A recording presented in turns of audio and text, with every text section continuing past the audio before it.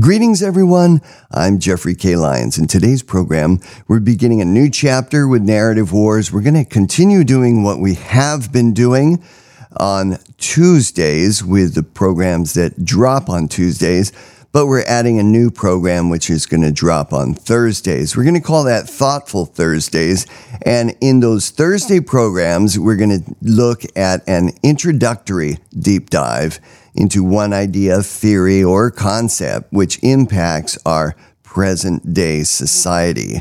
And the goal of these episodes will be to cover a number of objectives: to name or define the theory or worldview.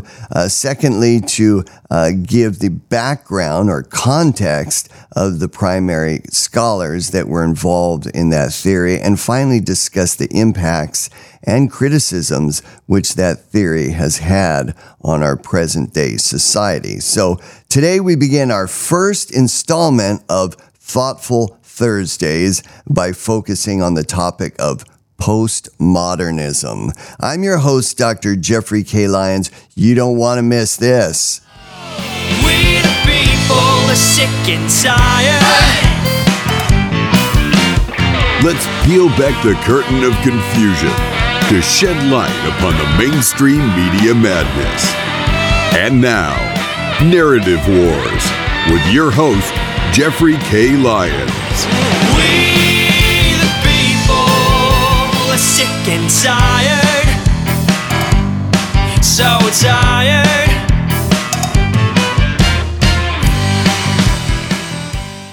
Well, and a lot of people today are sick and tired of postmodernism.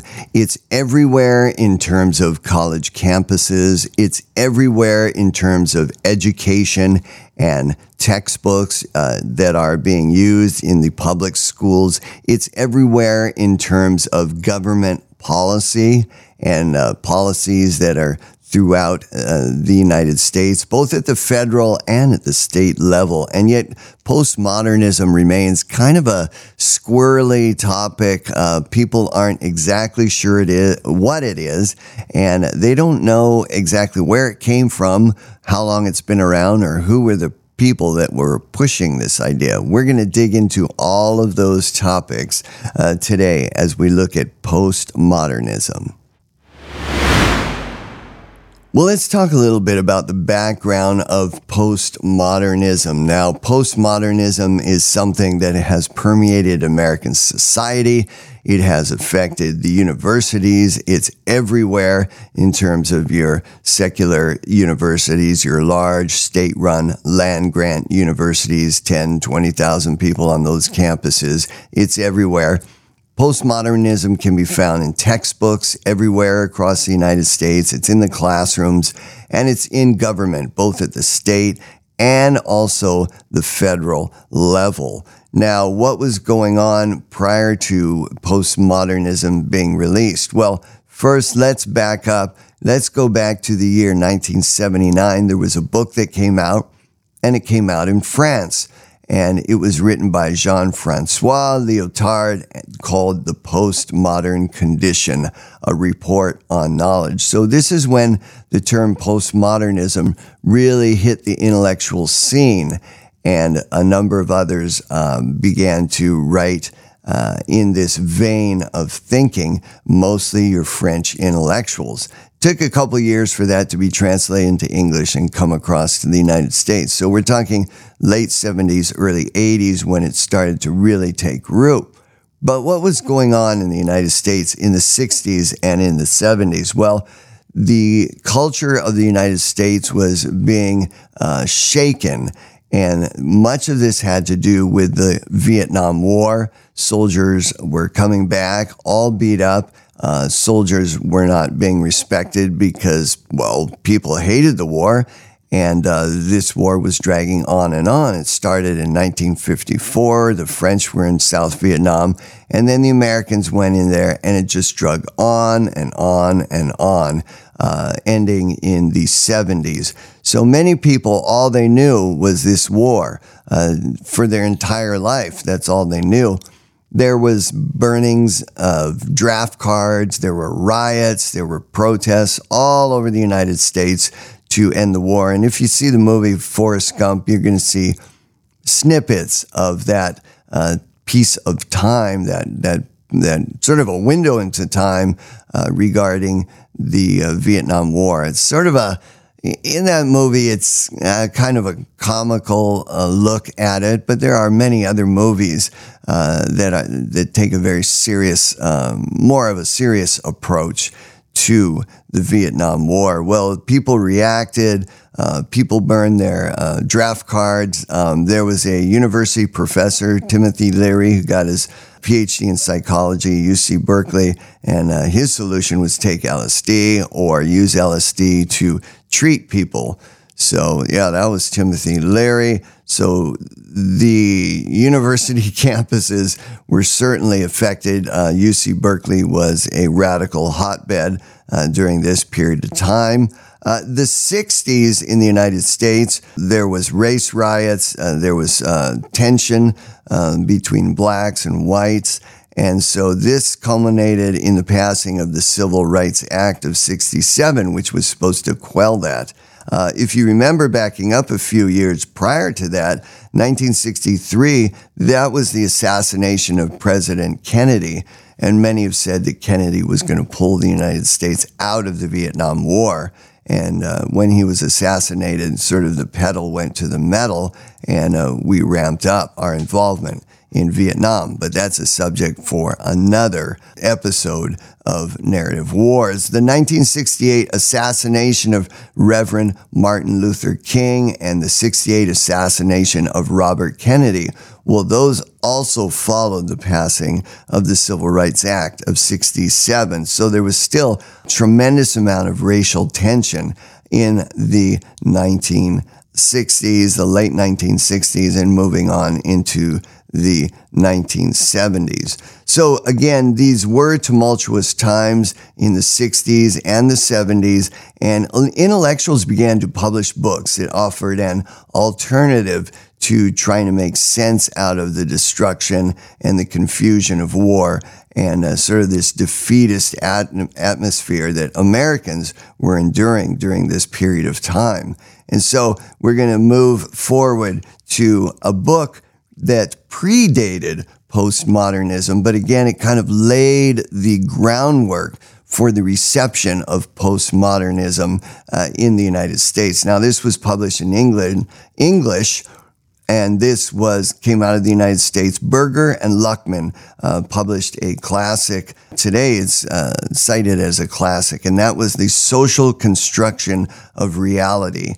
And I highly recommend that you look that up, dive a little deeper, and look at a synopsis of that book.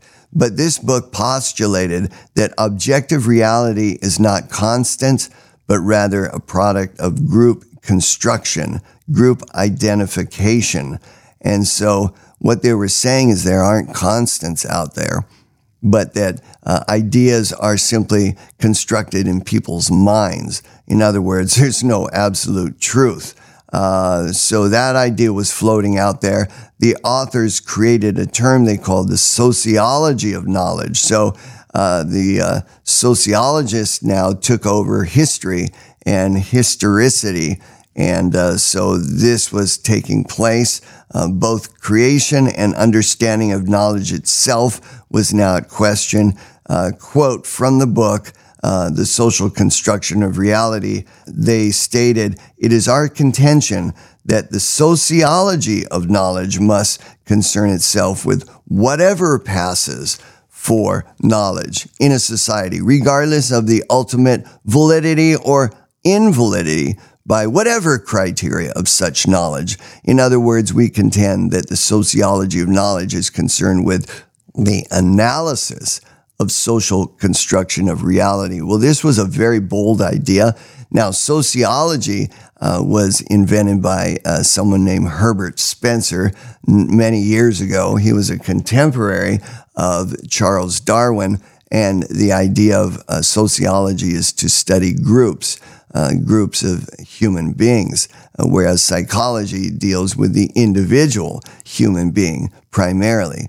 So the field that was now launched just with this one book today is called constructivism. Again, it's called constructivism, and that's in the academic literature. And today there's hundreds of thousands of articles out there on this topic and thousands of books that deal with this topic. So this topic is out there, and it kind of laid the groundwork for this idea of postmodernism. So let's move on. What is the definition of postmodernism? Well, according to Francois Lyotard, who wrote this book in 1979, again, the book is The Postmodern Condition, A Report on Knowledge. And remember, this was a book that was written in French, and it had to be translated into English to come across to the United States and be available to the majority of the people because, of course, the majority of people in the United States, we can't read French. So according to Lyotard, what is postmodernism? Well, first, primarily, it is a rejection of grand narratives, and it is even a rejection of truth itself. Well, what does that mean, grand narrative? Well, it's referred to as meta-narrative. The word meta means grand, and we understand the word narrative is a conversation, but it is also a story. Let's say a friend of yours, even a family member, comes home at night. What's the first thing we say? Well, we say, "How was your day?" And then they begin to recount some of the things that occurred during their day. That is a narrative. Now, narratives take place every single day. Millions and millions of people tell stories of their day. But what is a meta-narrative? A meta-narrative is a story of stories. For example, we just mentioned the Vietnam War, 1954 to 1973, ending with the Paris Peace Accords. Well, you can have many, many, many stories of soldiers, of officers, and behind the scenes government policy regarding the Vietnam War. You can interview hundreds of thousands of people, potentially, perhaps millions of people if anybody had the time. But the meta-narrative of the Vietnam War is the overarching story. What took place between 1954 and 1973? How do we understand this? How do we make sense of it? How did it affect society? How did society react to it, push back? What was society like prior to the Vietnam War? What was society like after the Vietnam War? What about those people that were children and grew up and they knew nothing else except the Vietnam War? So there are many grand narratives which discuss the Vietnam War. Another example is religion. Now, the Bible has 66 books written over thousands of years. And you've got many, many, many narratives, many stories in the Bible. Of course, you have the creation story in the book of Genesis. You have the Moses and the Ark. You have stories of the Jews coming out of Egypt, the Exodus, many, many stories. And then you move forward to what is called the New Testament, the story of Jesus' birth. We know a little bit about that with Christmas. Spoiler alert. Probably Jesus was not born on December the 25th. But that's a topic for a future episode of Narrative Wars. We're not going to deal with that one today. Just put that out there. Many, many stories. So if you just read the book of Genesis, you're only going to get one part of it. If you only read the book of Psalms, and the poetry in the Psalms, you're only going to get part of it. If you only read the book of Job, which talks about one particular family and the head of the household and all the trials that Job went through, you're only going to get one part of the story. If you only read the Gospels, the Matthew, Mark, Luke, John, you're only going to get one part of it. The grand narrative of the Bible can be summed up in one verse, John 3:16. God so loved the world, he gave his one and only Son, whosoever believes in him would not perish, but have everlasting life. And so the grand narrative is that man is fallen, man needs a savior, God sent his son, Christ, and those that accept the message of Christ as God in the flesh and believe that he raised from the dead, well, they're going to have a relationship with God for all eternity. So that is the grand narrative. Of course, you can expand on that grand narrative, which people do, and they go to seminary and study for years and years and years. But in a nutshell, that's it. Now, postmodernism rejects all grand narratives. This is what you need to understand. It is atheism dressed up in fancy language, okay? It rejects Christianity. It rejects Buddhism. It rejects Hinduism. It rejects Islam and any other religion you can come up with. It rejects all of those grand narratives. Not only that, it rejects history itself. You can't talk about the Industrial Revolution. You can't talk about the period of time called the Italian Renaissance in the 15th century. Can't talk about the significance of the inventions of Leonardo da Vinci and how they're still impacting us today. You can't talk about the Enlightenment period, the 17th and 18th centuries. You can't talk about the great scientists. You can't talk about Isaac Newton. You can't talk about Maxwell. You can't talk about scientists who discovered electricity. You can't talk about that. These are all grand narratives. I mean, look, if we didn't have electricity, I couldn't even do this show. None of this equipment would work. We didn't have electricity. We wouldn't have, of course, lights in our homes. We wouldn't have our cars. Certainly wouldn't have electric vehicles, which we talked about last episode. How about the invention of wireless communication, radio, television? We wouldn't have our cell phones. But you can't talk about that. Those are all grand narratives. This is the insidious nature of postmodernism. There is no objective reality, according to Encyclopedia Britannica. Postmodern thinkers claim there's no objective reality. The sun seems to be there, but maybe it's really not there. The ground you walk on seems to be there, but maybe it's not really there. There's no scientific historical truth. The moon does not actually rotate around the sun. There aren't phases of the moon. There aren't tides that go up and down because of the phases of the moon, because of the close proximity of the moon, and then the more distant proximity of the moon. No, there's no relationship to the moon and the earth and gravity impacting the tides. That doesn't exist. Science and technology, reason, logic, they're not vehicles of human progress, but they're suspect instruments of established power. Reason and logic are not universally valid. And we're going to talk more about the criticism of postmodernism, but here I'm just going to throw out a teaser here. One of the first claims, or one of the early claims, is there's no scientific or historical truth. In fact, there's no truth itself. Well, if you claim there's no truth, then you've made a truth statement. Is there really no truth? Is that true? Well, yeah, it's true. There's no truth. Okay, well, then there's a truth.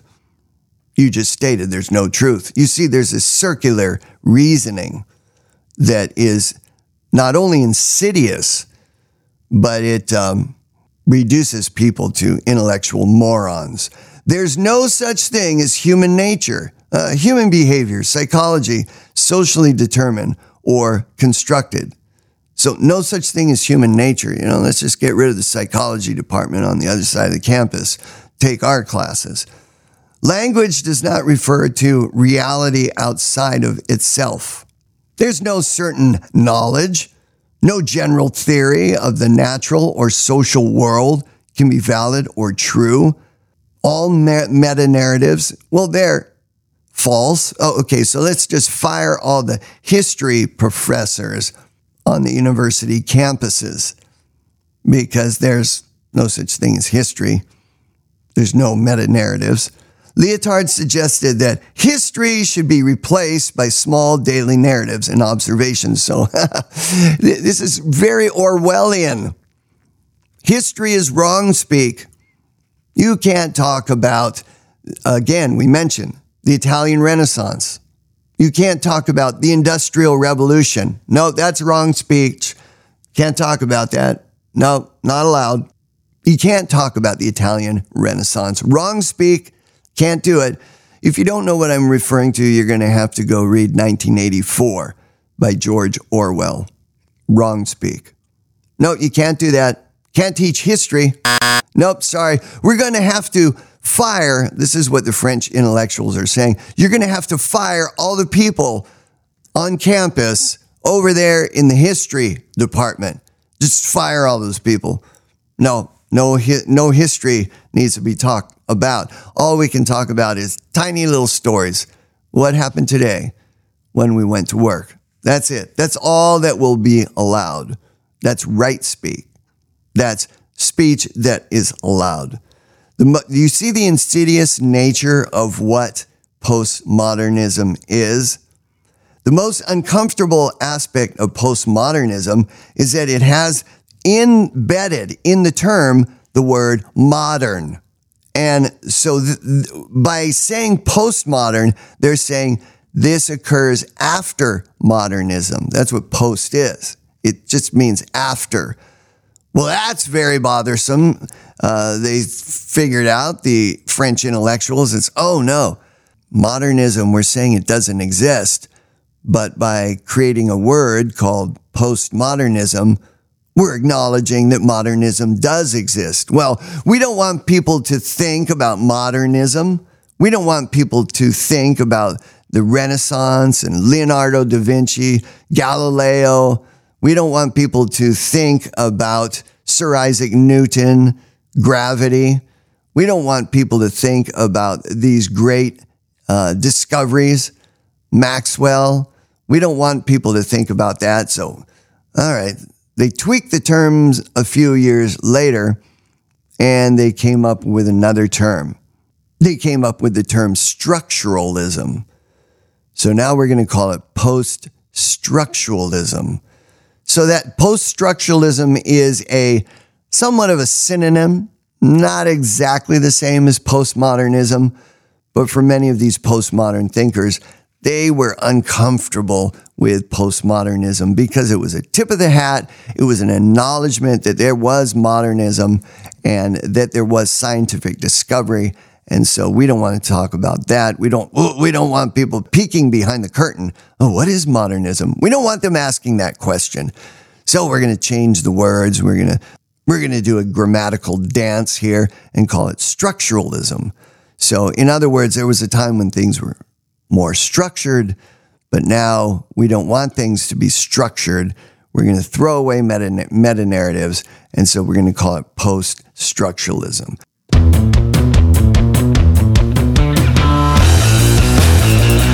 Narrative Wars continues to expand its audience for both the United States and internationally. We want to give a shout out to listeners in Brunei, United Kingdom, Canada, and India this month. And for those of you who are listening to this program in the United States, we understand that you could choose to do other things with your time. We honor your commitment to free speech, American values that still make us all proud to be living in the land of the free and the home of the brave.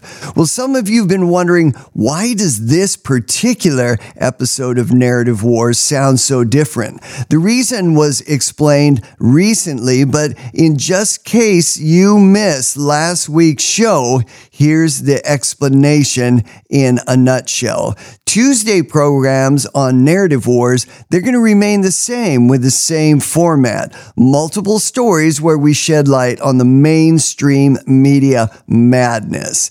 But today is Thursday, September the 23rd, and this program format is something special that we're going to do on just Thursdays. On Thursdays, we'll dig deeper into one particular topic, theory, or worldview that's affecting our society.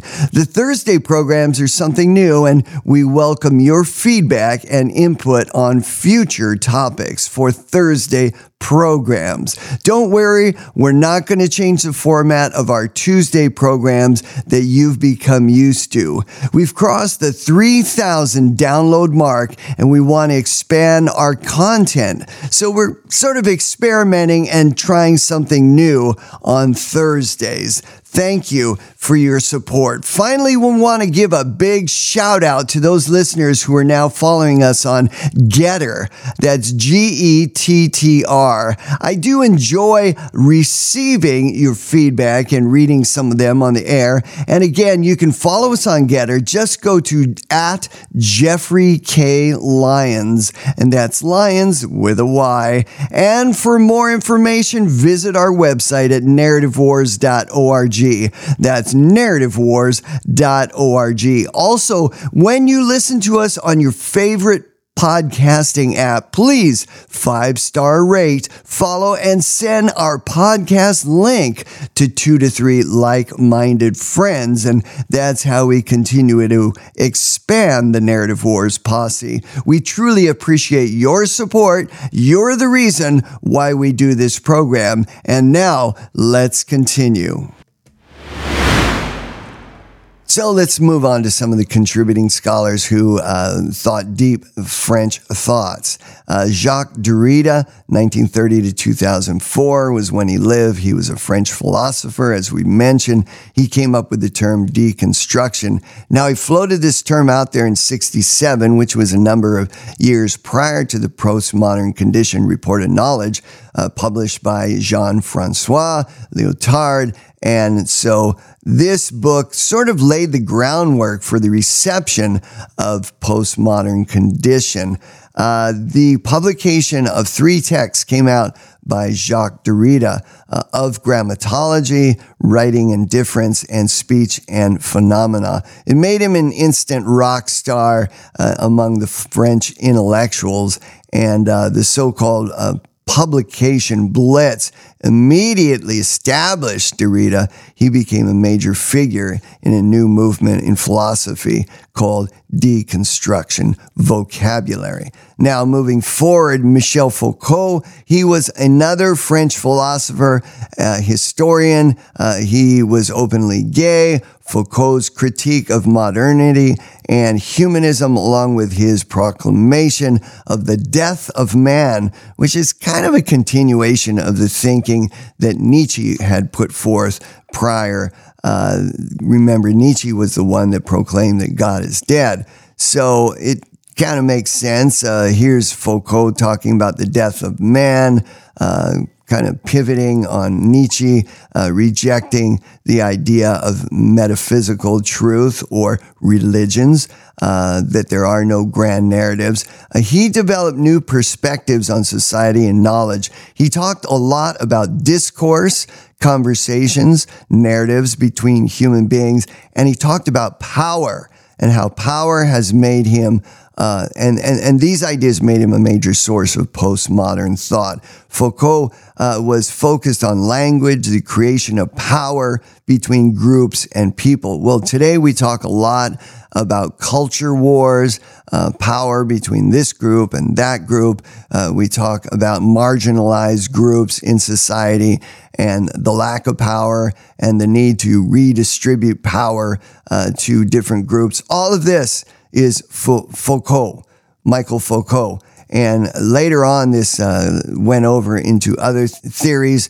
You see it in gender studies. You see it in another theory called queer theory, which came along a number of years later. We'll dive into that in future episodes. But again, Foucault is contributing to the postmodern literature here. Foucault wrote in 1970 in a book called The Order of Things that It is comforting and a source of profound relief to think that man is only a recent invention, a figure not yet 2 centuries old. I don't know how he got this, that man is 2 centuries old. I mean, we've got the Bible, which has got texts in there thousands of years old. So, I don't know. I guess he just assumes that people that are reading his works are intellectual morons. But I continue. He says there's a new wrinkle in our knowledge and that man will disappear again as soon as that knowledge has discovered a new form. Michel Foucault's 1970 work, The History of Sexuality, posited that identity is not innate and that sexuality is a social construct. Now, many of these things, they sort of clash with each other. Of course, Foucault, on one sense, he's considered to be a contributor to postmodernism. We've already said that postmodernism rejects meta-narratives. History is a great example of a meta-narrative. And yet, in 1976, the same year that the book Postmodern Condition, a report on knowledge, was published, Foucault publishes a book called The History of Sexuality. Well, history is something that is rejected by postmoderns. So, these people don't always completely agree with each other. Their terminology overlaps, but there is a meta-narrative about postmodernism that it believes certain things, that there are certain tenets, the rejection of meta-narratives being right at the top, but they sort of embrace Foucault into the group, even though he wrote this book called The History of Sexuality. So try to make sense out of that. Look, if you can make sense out of that, then you understand French intellectualism. They don't always agree. But what they do agree is that, hey, we all have important ideas. People need to buy our books. People need to listen to our lectures. And people need to take our classes. All right, let's look at criticism of postmodernism. Jürgen Habermas, he was one of the most influential philosophers of the 20th century, born back in 1929. He experienced Germany and the Nazi takeover of Germany. He actually was a Hitler youth when he was a young man, a preteen. So anyway, he had quite a fascinating life, a number of things that happened. We don't have time to dig into the entire background of Jürgen Habermas, but he criticized postmodernism. And one of these things that he pointed out is that postmodernism contradicts itself through self-reference. It notes that postmodernists presuppose concepts that they otherwise seek to undermine: freedom, subjectivity, creativity. So we said that embedded in the term postmodernism is the word modern. So they presuppose that modern exists when they say, no, we're going to be postmodernists and meta-narratives don't exist. So it's a type of circular reasoning. They have to admit certain things exist in order to shoot them out of the sky. And Jürgen Habermas is putting a flag on the field and saying, no, this sort of circular reasoning doesn't make sense. And it's self-referencing. And so it needs to be rejected. Now, the linguist Noam Chomsky, who is quite well known around the world, he criticized postmodernism sort of from a different angle. Chomsky notes criticism of the French intellectual movement in general. He labels postmodernism as coming primarily from French scholars, French intellectuals. They sort of operate in an intellectual bubble without having a lot of input from the outside. Chomsky even notes that some of these texts which criticize the natural sciences, he says they're rather embarrassing. So you can dig into that. Chomsky, there's a number of interviews out there, and you can find them with Chomsky talking about his criticism of postmodernism. Now, we're going to listen to just one of the interviews quickly here and hear what Chomsky has to say about postmodernism. Let's listen to this, cut number 1. I think the effect is pretty clear. It allows people to take a very radical stance, more radical than thou, but to be completely dissociated from anything that's happening for many reasons. One reason is nobody can understand a word they're saying. So they're already dissociated. It's kind of like a private lingo. And it's very, there's a lot of material reward that comes from it. Like if you're part of that system, you can run around to conferences and get big professorships and, all this kind of stuff. So there's a lot of sort of conventional material reward. So that's Noam Chomsky, the famous linguist, criticizing postmodernism. Now, postmodernism, how has it affected other aspects of society? Postmodernism has had a huge influence upon education. Now, we could do further episodes of Narrative Wars and talk about all the different areas where postmodernism has affected society. We could talk about how postmodernism has affected political science. We could talk about how postmodernism has affected history, the teaching of history. Or the not teaching of history. We could talk about how postmodernism has affected gender studies. We could talk about how postmodernism has affected television, the media, the arts. It's affected all of these areas. We don't have time to talk about all of those things in this episode. So this might be part 1 of postmodernism. So we're going to focus on just one area here of what postmodernism has done to affect our society, and we're going to talk about education. So let's talk about how postmodernism has influenced education. We mentioned post-structuralism. We mentioned the rejection of past meta-narratives, the rejection of past grand narratives, making sense out of multiple stories. We mentioned that.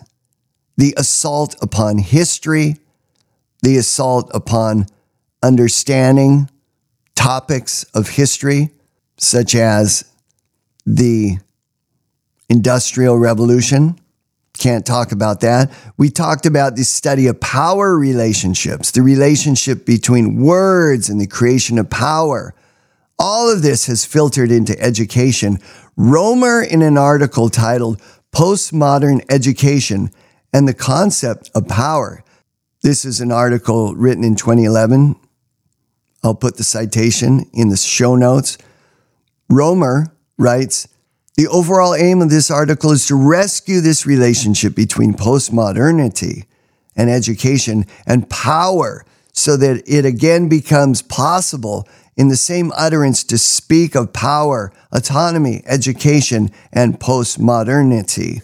So this whole concept of power, and power is not distributed equitably, and we need to allow marginalized groups to have power. It sort of became evident to me that something was odd and percolating out there in education. I was teaching a graduate school course, and it became very clear that the students in my class had a postmodern view of education and how it was supposed to work. And I wasn't with the program. I learned about something called student-centered education, which can be tied directly to postmodernism. Student-centered education. This is citing from an article that was written in September 20th, 2023. The New Times, positive impacts of postmodernism on education. Some of the tenets of postmodernism have resulted in a paradigm shift. In other words, a completely new way of thinking about education and educational methodology, methods, how we teach education, what we do in the classroom. There's a general shift from a teacher-centered classroom to a student-centered classroom. And again, this is talking about power. And that is one of the ideas that Michel Foucault brought forward.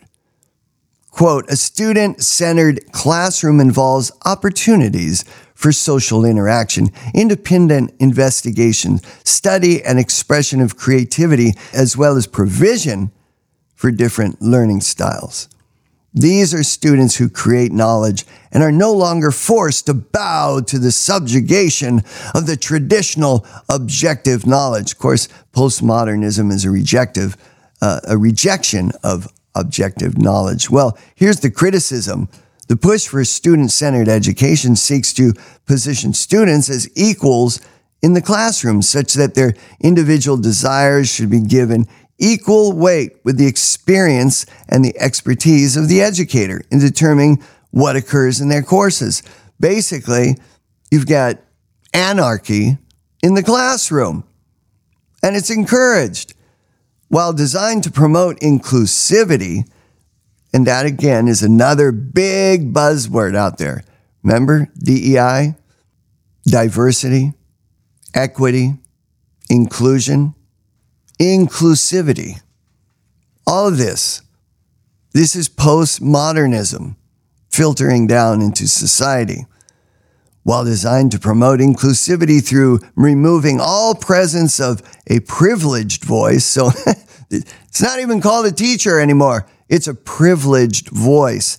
Such misguided democratization once again harms students. Students need an appreciation and respect for accumulated knowledge, and instilling it does not entail a misuse of power in the classroom. Yes, look, I acknowledge there have been teachers in the past who have overstepped their bounds, but we're not talking about that. We're talking about delivering the material, having conversations in the classroom, and we're talking about, for example, let's say you want to become a civil engineer. You're going to have to be very good at mathematics. You're going to have to learn certain things. Engineering students need to know calculus. Calculus was something that was invented by Isaac Newton centuries ago. You're going to have to study that. So let's say you come to class and, I want to be a civil engineer.